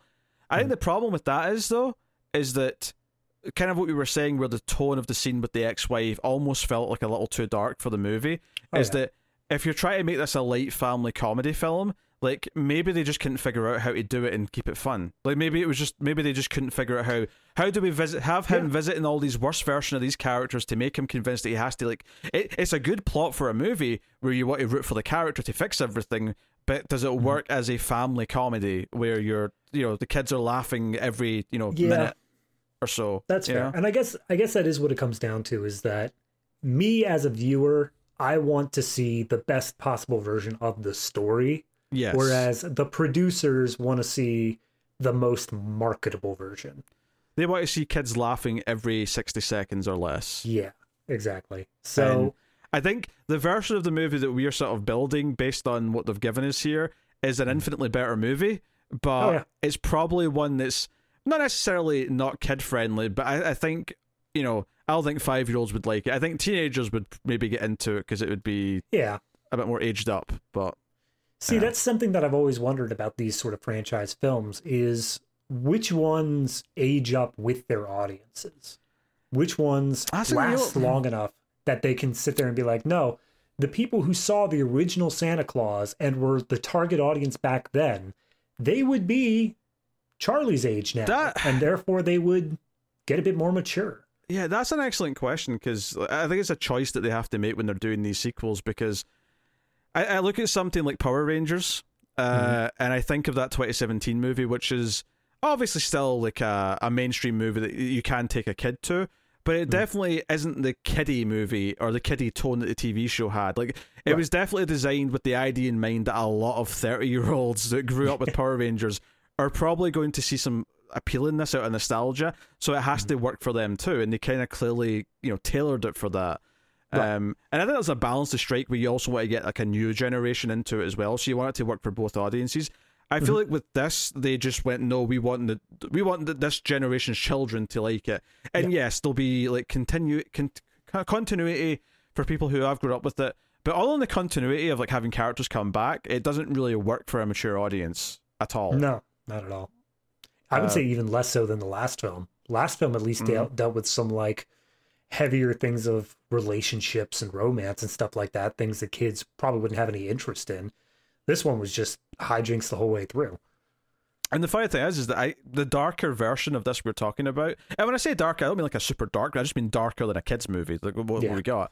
The darker version we are describing, I think, actually could be easily far more mature than the last movie. It could actually say a lot about regrets. It could say a lot about the spirit of Christmas, in that, if you take away and just make it a commercial thing, what that does to it, and like, this idea that this, and you could almost even make it feel more like a trilogy where, okay, Jack Frost just wants to be this businessman, but Tim Allen started the franchise as a business toy man, a toy creator who was a businessman, and you could somehow like almost like see some of like the past of himself in Jack Frost, and like have a full circle thing that feels like a trilogy wrap up. Instead, it just, like the movie ends, it's like the end, and it doesn't really feel like the culmination of anything. It just feels like this was our next chapter and meeting the in-laws, and now they've got a kid. Yeah, no, I think that there is a story, and even if they focused on the in-laws specifically, I think we said last time that for the last movie, the Toy Santa thing felt more tacked on, where it felt like they wanted to focus on the romance more. This one has the same sort of thing of, it feels like the Jack Frost alternate timeline bit is simultaneously what's tacked on and yet also the focus at the same time. It felt like the main script that they went with was the in-laws one, but they had a whole nother script about Jack Frost that they just took the best elements from and brought over into this one. Didn't really fold in well, but I wonder alternatively as well if because we keep saying how they put all this alternate timeline stuff too late in the movie, it had to be more fleshed out. I wonder if part of it as well is that, and this is okay, there's nothing wrong with this, but Jack Frost is a villain. If you do that early on in the movie, he effectively disappears, other than maybe you'd see him in a TV screen promoting like the North Pole or something in the alternate timeline. But he would effectively disappear from the movie for a long stretch until you see him again at the North Pole. And that would be okay. But I do wonder if the makers of the movie in the studio are like, no, we want Martin Short hamming it up as much as possible. We want more of him just being around and doing stuff. Honestly, yeah, I could see that. I think that you get a big enough name like that, yeah, they would want to get their money's worth. So, but again, that just comes back down to the marketing side of things. They have a specific goal in mind when making this movie, and it's not tell the best story. And just to play devil's advocate with what I just said, alternatively, you can just give him more screen time in an alternate timeline by cutting to him occasionally and showing him, maybe, I said that you see him on TV in a commercial for North Pole. Why not show him making the commercial, have like him being like an awful leader to the elves and being shitty to people, and give us more of a reason to have Scott dethrone him and like fix all this, because you could show the 12-year in between. Oh, just cut back to that. Everyone's like, show what happens when he hits the year where he has to find a Mrs. Claus. Show how he handles that. Yeah, where's Mrs. Jack Frost? And if there isn't one, how did he get around it? Yeah, these would all be much more interesting stories, Disney. You literally have a Disney Plus show right now that I doubt has to do with this. The one thing I mentioned early on I want to bring back up is just the bad visual effect of it, because the visual effects aren't great. Whenever Jack like blows his like frost cloud or whatever, it just looks whatever. Yeah. But it's fine in like a sense. The one that really bugged me is that when Lucy catches Jack Frost up to no good, he ends up freezing her parents. And, oh yeah, and that's fine. Like, you know what? That's whatever. It's not good, but it's like comical and fine. The effect that I hated was when they thaw out. When they thaw out at the end of the movie, like the way it shows kind of their face moving underneath this like prosthetic that they've got, and then this it just all of it looked really clunky and weird and just didn't mesh together very well. It just looked really cheap. Which actually, we should talk about how that happens. So, sure. Yeah, so after everything's fixed, oh shit, those two are still frozen, and Lucy's like, hey, he froze my parents. And it's like, well, how do we do this? Can we, Jack Frost, like, you know, undo this? He's like, well, no, that'll only undo. They'll only thaw out if I thaw out, and that's never going to happen. Which I, you know, yes, that's a whole like Pandora's box of like, wait, how do you work exactly? Like, what's your history? But we'll come back to that. That's a totally different thing that was literally never brought up at any point. And It's just like, oh no, here's some deep lore, guys. Deep lore? Okay. But basically, there's been a running thing throughout the movie where Tim Allen keeps saying to Lucy, oh, your hug can warm a heart, right? And even the snow globe that he makes for her, that he gives her, is her hugging a snowman that turns pink. Although, in reality, it would melt and you'd kill the snowman, Lucy. Just he's lying to you. It's a magic snowman. Yeah. But basically, it's like, hey, you can fix this. All you have to do is hug Jack Frost lovingly, and it'll fix everything. And sure enough, there's a slow like build to her walking up to him, and everyone's watching, and he's like, what's this? What's going on here? And she hugs him, and he starts to like, all the ice parts of him start to crack and fall away, and he ends up just standing there in a white suit. It's just Martin Short, although he has elf ears, which I wasn't expecting. I mean, I think he had that as Jack Frost, and he just... I thought it was... Yeah, but I just thought it was because he was cold and they were pointy because he had like icicles and stuff. Oh, whatever. And of course that defrosts the parents, and everyone's happy, and they all sing a song together. Because the entire movie we keep on getting this subplot of, you know, because of Jack Frost's antics, stuff's getting backed up, and at one point Scott says that an entire continent might not get toys this year. So the entire Legendary Council shows up to help because Charlie says, hey, we should go help my dad. Yes, his exact line is, I checked in with Curtis and found out you were behind, so I got the council together. Sure. Does he have their phone numbers like on him? He just shakes the snow globe and mad time continuum. Okay, so this I was pissed off that it took so long to get to the escape clause. That annoyed me already. Coming back and finding out that the moral of the story is like, don't keep secrets from family, despite the fact that literally the first movie is keep secrets from family. But then we get into this whole thing. As soon as they wheel out the frozen parents, we get something that, as far as I'm aware, was never mentioned before. They can only thaw out if Jack Frost thaws out, and he specifically mentions that he was told that he would never be able to be thawed by any sort of magic. They said that it was impossible. Well, I think the way he phrased it, he said that he would never do that, implying that he likes having this power and he would never want to go back to being like the good neutral version of himself again. And he says that, but then when Lucy is actively thawing him out, he says like, but they told me it was impossible. Okay, yeah, he said that too, yeah.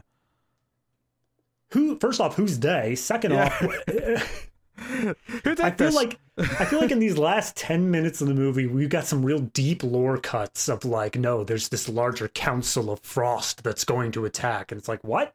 I mean, does he come from, is it like, does he hang out with Loki? Is it like the Frost Giants did this to him? Like, I'd imagine there are heralds for the different seasons as well. Why is Jack Frost the only one who gets this bump? Who knows? Who cares? Yeah, Find out next time. Where's the Spring Simon and the Summer Scott? Spring Simon. And Winter Wendy. Like, where are these characters? Oh, he's Winter. Well, yeah. Autumn.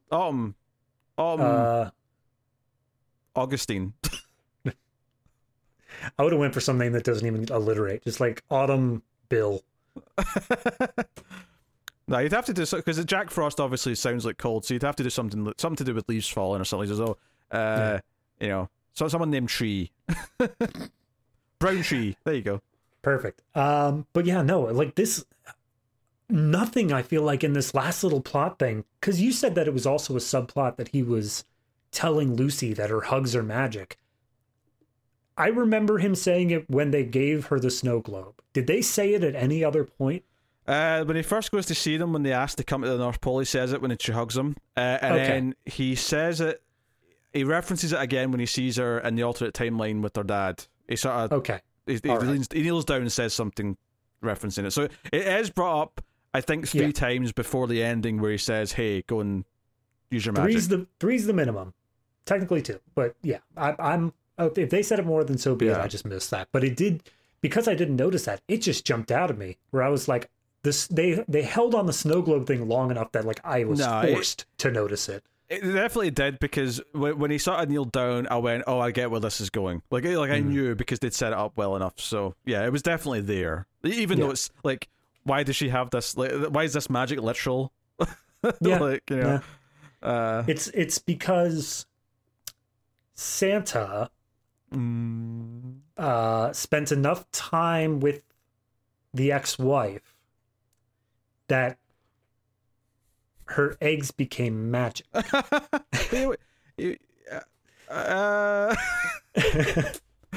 Okay.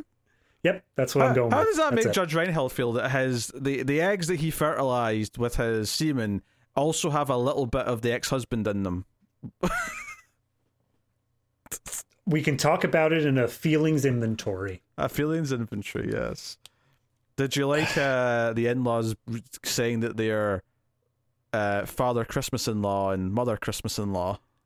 I liked it when Father Christmas-in-law, because I felt like it was like, okay, yeah, we get it. But then when the mother-in-law had to double down on the joke and repeat the exact same line just for Mother, I'm like, yeah, that was the line you just said.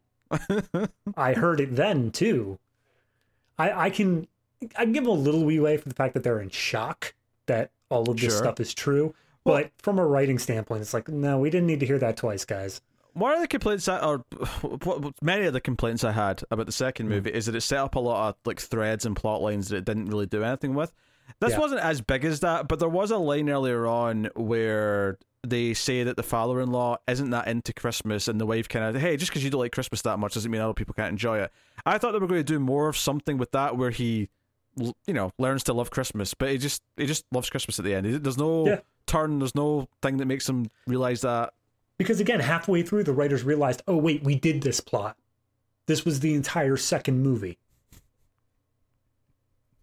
I think what's really getting me is the fact that the in-laws plot is just recycled plots from the first 2 movies. There's nothing new being done there, unless you want to get into the thing of, okay, they're hiding the North Pole, they're making it look like Canada.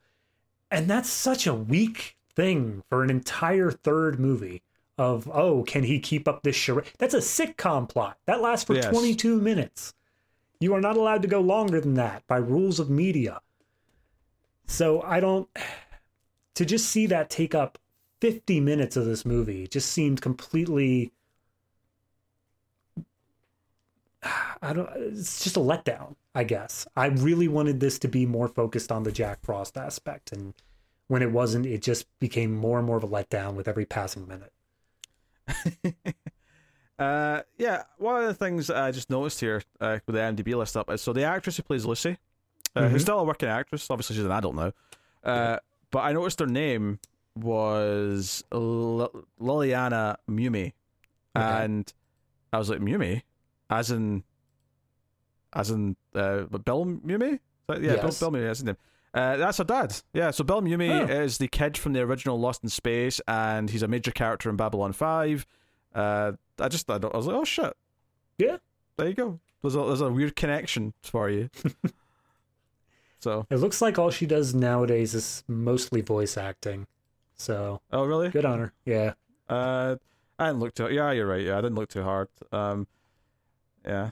Fair if that's working for her. Knock herself out. She's in other Christmas stuff in the 2000s. I guess she got a lot of Christmas work because of these 2 movies. But yeah, a lot of kid stuff, a lot of animated. So whatever. But cool. I mean, I don't really have much more to say about this movie. I think we've sufficiently talked about everything that I would have liked to talk about. I just, if I'm getting into just my final sort of thoughts on this, it really does come down to, I think that this movie was two different plots, two different scripts that they finally were just like, you know what? Just throw them together. We'll stitch them together somehow. And they did their best. But it did end up being extremely lopsided in the end. I don't necessarily think it was two scripts. I think I can see this as always being what the plan was. It's just that originally the in-law stuff was meant to be some jokey stuff in Act 1 to like give them a reason for him to be distracted and get agitated enough to say the phrase. And it was supposed to be more what we would think, which is he spends a lot of time in the alternate timeline trying to fix it or realizing how bad it is and then ultimately trying to fix it. You know, whether or not he's tricked into it or not, even if he's tricked, in the context of the kids movie, I can still see that working, but you still have to spend more time, like, of him sort of, maybe this isn't so bad, but then seeing how bad everything is and going to fix it. I think at some point, whether it was because they wanted more stuff for Martin Short to do, whether it was just because the studio or the people making the movie said, no, there has to be more hijinks, it has to be more of the fun North Pole stuff. And I think that the actual plot of the movie just kept getting condensed until it just became the quick third act plot as opposed to the actual full movie plot. And that's a shame, because I can see a much better film in here. Which, you know, and not that I'm that invested or care that the third Santa Claus movie sucks that much, because like I'm never going to watch it again. So yeah, I guess all that is to say, it's time to rate the Santa Claus 3, the Escape Clause. Are you what are you feeling? Oh man, I wrestled with this one. So the last one I gave a 5.5. If I'm using that as the reference point here, I genuinely think I can't give this one any higher than a 4. And honestly, that still feels a little bit generous, but that is where I'm going to come down on, in that the only things that I found worthwhile here are, again, that third act, only in concept, not even in execution, because if they would have just extended it out, if they would have made it anything like we've been talking about, I would have easily given this an extra point or two. But this is just a horribly, horribly lopsided movie that focused on all of the least interesting parts for far too long. So I'm just going to say flat 4 for me.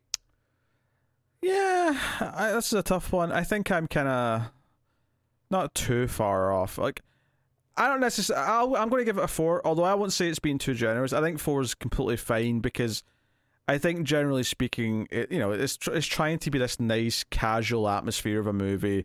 The actors are all there. They seem to be having a reasonable enough time, even if, they might be phoning it in technically, a lot of them, but they don't seem to be miserable whilst they're doing it. It seems like a nice, light atmosphere of a movie. So, yeah, but for all the reasons we've discussed, 4 out of 10, because it diminishes everything. And then we have our agreed shared thing, which is, does it make the cut or not? Well, let me guess. I don't know where you stand. But for me personally, I'm willing to put out there that I don't think this makes the cut, and I think it's to the point where it's just cut your losses. I don't think this is really worth watching. I don't think that it's not a good Christmas film. That's my major complaint here, is that this doesn't have that fuzzy feeling that the other movies gave, in terms of it makes it at least enjoyable to watch during the season. This is just, no, sometimes things suck and you got to work through it. Like, that's just a general moral. It's not even enjoyable on a Christmas film level. So I'd say, it's just cut your losses. I agree, cut your losses, and it's not worth watching. Although this is making me realize that there needs to be another tier down. We need a new level, because I think this is zero level. This is not worth watching, but I think there has to be one that's avoid at all costs. And I don't think this is avoid at all costs. This is just not worth watching. Okay, Does that make sense? yeah, as soon as we hit something that bad, we can throw it in there. I don't know what you call it, but cut out the memory. I don't know. I mean, I don't know, but like, I think there has to be another tier below this, because there is like a void that, like, no, seriously, this is like painful to sit through. Oh yeah, I don't think this absolutely. is in that level. This is just not worth watching. It's just not good. Yeah. So I would agree, cut your losses. So we'll think of a name for the sixth tier, which is the lowest one, which is like, you know, like I say, avoid at all costs would be the description. I don't know what because all the titles have like cut in the title, so I don't know what we would do. We'll workshop it. Yeah. You know, cut out your eyes. Maybe we call that. Oh God. Maybe that's a bit dark. I don't know. But yeah, there you go. And just briefly here before we get to like proper wrap up territory. Yes. I did watch the first episode of the Santa Clauses for review on the TV channel. So I thought I'd just, you know, chime in with what the premise of that show is. By all means. I don't remember too much about it, even though it's only been a couple of weeks, because it wasn't, you know, it wasn't that good. It wasn't terrible either. It just wasn't like so. None of the like wider cast are in it yet, but this is just the first episode, so I don't know who is going to show up after that. But it's Tim Allen, Elizabeth Mitchell, and they've got kids who are like late teens or whatever, or mid to late teens. You know what? You know, I was gonna say, because it's a son in this movie, so there's like a younger daughter who's, you know, whatever. But yeah. I think it fits time wise. Yeah. And they're kind of like bored living in the North Pole, and like it's sad that Santa always has to go away. But the main plot of the show from the first episode is that the magic's starting to fade because not enough kids believe in Santa anymore. Like his powers, like at one point he loses control of the sled. The trip's getting easier every year because the list is getting shorter and shorter. But there's a really stupid thing in the first episode where he goes to the house with a girl from the first movie, you know, the one who he's mean to at first, but right? But then he comes back at the end of the movie and she's put out the soy milk, I think it was, because he said he was lactose intolerant. He goes to that house, he's like, oh, I love going to this house, it's my favourite one every year. And he goes in, and it's a full-grown woman who like starts screaming, right? And part of this is in the trailer, actually, part of the scene. Okay. And she's like screaming at him, like, what the hell are you doing? She picks up a baseball. I was like, it's me. It's like, what happened? Oh, it's been 28 years already. Like, the implication is that the adults always forget because the magic of Santa or whatever, right? That's fine, yeah, right? Because they've said that since the first movie. That when people grow up, they forget that Santa's real. That's fine. But why are you surprised? If you've been coming here every year for the past 28 years, why you've been gradually seeing this woman grow up? Like, why are you shocked at this? She very briefly was married to a Jewish man and didn't get to see him for a few years. Well, I think part of it is that she's living back with her mother or parents because like she got divorced or something, so she's like going through a rough time, and that's why she's back in her childhood home. Hold on, is she a main character? No. Like he leaves, but it's like the most memorable scene of the first episode. Okay. Gotcha. So spoilers for episode 1, because I'm just going to throw out how it ends, but obviously it's only the first episode. The episode ends with him slipping off a roof. Oh my god. So one would assume that there's going to be a transition to a new Santa. I don't think he's dead, but I would assume that we're going to have a new Santa. I mean, that's, yeah, just the plot synopsis on Disney Plus gives that, but no, I wasn't expecting him to do the whole fall off the roof thing. Yeah, actually, that's the other funny thing, is that when he goes into the girl's house, and then she eventually calms down and gets really like casual with them, and like, even though like, because he gives her like a present that she wanted as a kid, that it makes her go, "Oh my god, you really are Santa." I'm like, why does that keep convincing people? I don't know. But basically his magic's not working, so he won't float back up the new chimney that's appeared, so he just kind of has to awkwardly like walk over to where the door is, and she goes, oh, the keys, or you have to do this to unlock it. Like, she sort of gives him instructions to unlock the door. So but what surprised me is I didn't think there'd be so many like allegories for erectile dysfunction, because that's what it feels like it's doing. It's like his magic's not working and he's too embarrassed to tell anyone, including the doctor. Fair enough. So there you go. And that's the other odd thing about it, is there's a couple of weird little like so he's got like a meeting with like a bunch of elves where he's like talking about the naughty and nice list, and like the really kind of like, you know, the one who's really eager, right? The elf is really eager to like get things done. Okay. Is like, oh, we don't have a naughty and nice list anymore. It's we have the nice, and then we have the like the misunderstood list, and they still get presents. And Santa says something to the effect of like, oh, you like this is too, you know, it kind of felt like, oh, everyone, like, you can't, no one could be bad anymore, everyone has to be. Is Santa going on Twitter and complaining about PC culture? Basically, that's what it came off with. And there was another line where he's talking to the doctor as well, where he complains where you used to be able to say Merry Christmas and everyone would like it. There's an implication that he's not happy that some people don't like hearing Christmas phrases anymore. You know what? Now that you're telling me this, I'm kind of glad that this third movie just kind of soured the series for me. I'm kind of happy this is where it fell off. It was only those two moments, but it was like, wait, is there a little bit of Tim Allen's politics sort of creeping in? I mean, I also get that, you know, it's the series that is quite literally what we're going to be fixing and changing over the course of it, but no, you don't do that. Don't get me wrong. Maybe the arc of the show is that by the end he does like agree with these new policies, and that's part of the journey. But it just stuck out to me so much that they were even like touching on like those ideas. Yeah, I would never have guessed that would be an episode 1 thing. No, but the main thing is the magic erectile dysfunction stuff. Yeah, clearly. Yes. Yeah. So, and the first episode's a whole year because it starts off with a Christmas and ends with a Christmas. So. Episode 1's already been through a whole year. All right. So yes, that's the brief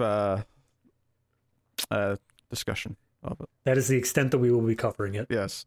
I didn't want to watch any more episodes. Honestly, I didn't even say that much more in my review. It wasn't a lot. It was like a 13-minute review, which is one of the shortest reviews I've ever done for a TV episode, because there's not a lot to say. You know, it was, you know, so. But hey, there you go. So yeah, what are we doing next time? Because this is the end of a franchise. This is the end of a season, if you will. So next season on the Collector's Cut, we'll be looking at the one that won the vote, which is 70s disaster movies. Beat out Tarantino. It beat out Jim Carrey movies. Our patrons said we want 70s disaster movies. So that's what we're going to be doing. And I can even tell you what movies we're doing because I put up a second little poll on the Patreon. Because there's enough for 2 seasons. And I said, okay, which season do you want this time? And then, you know, sometime down the line, we'll choose to do the second batch and then maybe do like a top 10 or something at the end, or, you know, whatever. And I definitely read this list when you sent it to me. I'm not learning about this for the first time. It's fun if you're reacting. There's nothing wrong with that. So yeah, the winning side of the list was The Poseidon Adventure, The China Syndrome, The Cassandra Crossing, City on Fire, and The Big Bus. And the bonus Patreon episode will be Beyond the Poseidon Adventure. So that is the next batch. Not necessarily in that order. We'll between us decide what the order is, obviously. But the idea was, just for the record, to not put all the biggest ones in the one batch, so that there's like big ones in both like seasons. So that's the season we're doing, with Poseidon Adventure being kind of the biggest headliner at the back. But yeah, so that's what's coming next over January or so. So look forward to that. So before we officially move on, though, since we're finishing up the franchise, just real quick, how do you feel about Santa Claus as a whole trilogy plus a show? That's a good question. We went into the first movie with me feeling like this is something I saw oddly like a good number of times when I was the right age for it as a kid, but I still didn't really feel that much nostalgia for it. And I think part of that might be just the Tim Allen style of humor. Just like, even in like hindsight, I just knew that it wasn't going to like work for me anymore. So I just never felt like, you know, it's not like, I mean, I never like left Home Alone and went back to it. I always kind of knew I liked that, so I always kind of revisited it growing up anyway. But there's definitely some other movies where I watched them as a kid.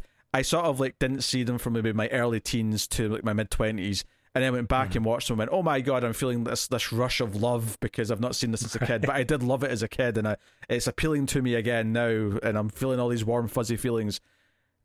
I didn't get that with Santa Claus. It was kind of like, okay, I remember these bits and pieces, but like I'm not like and the sequels, like they're inoffensive by and large. Obviously 3's worse than 2.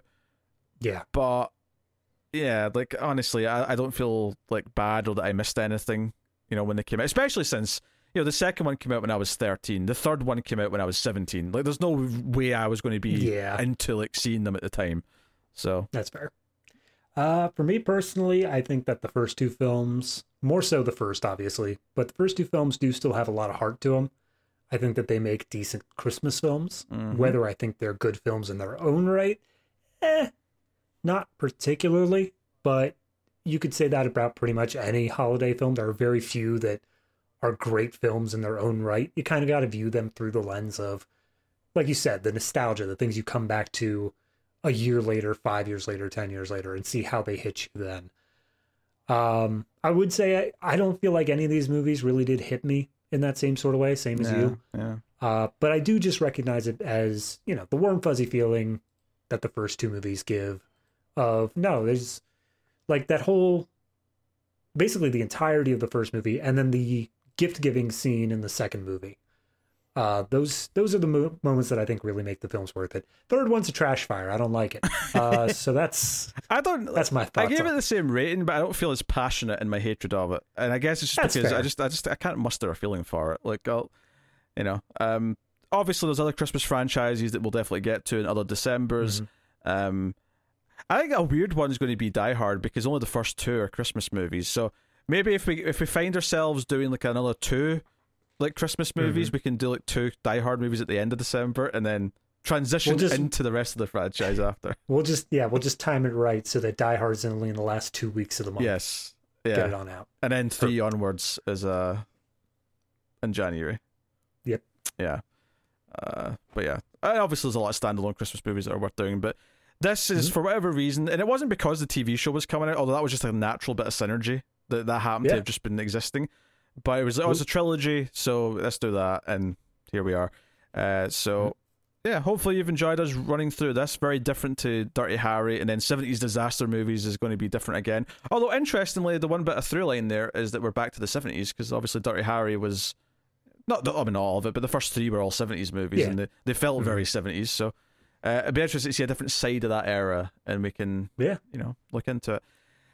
But yeah, that is us. So thank you very much for joining us. Of course, you can support all the content by liking, subscribing, dinging the bell for notifications on YouTube, or rating the podcast 5 stars on iTunes or wherever you get your podcast from. But if you want to support us financially and get some bonuses, you get a bonus episode every month on Patreon, patreon.com/MailFuzzTV. Anything from the $3 tier or up, you'll get the bonus episode. For this, it was Christmas with the Cracks. For Dirty Harry, we did the Gauntlet with Clint Eastwood. But he wasn't on the podcast. He was in the movie, just for the record. No, he was on the podcast. You got to pay Patreon to see it, though. So Wink. You get that. You get early access at the $5 tier, and there's bonuses for other shows that are on Mail Fuzz movies and other stuff as well. So go and have a look and see if you want to do that. Or you can use the super thanks button for a one-time donation on YouTube. Anything and all is appreciated. Every dollar counts, of course. And if you can't give money, that's okay. Don't feel bad. Just do all the other things we said. Click all the buttons and share us on social media. Whatever social media still exists by the time this gets released in December. Share us on it. So, yeah. Thank you very much for joining us. We always appreciate it. I will thank our Patreon producers as well before we go, which is one of our higher tiers. Thank you very much to Tyler Hess and the Palacios, Board Now, Christopher Moy, David Brown, Al Tribesman, and Alison M. Fordyce. Thank you to you all, and thank you to all of our patrons for keeping all the content coming. But that is the collector's cut. We're getting into a new season, so hopefully you'll join us for some disaster adventures in the next 5 weeks. So thank you once again. Keep watching movies, and I wish I'd never been Santa Claus at all. What have you done?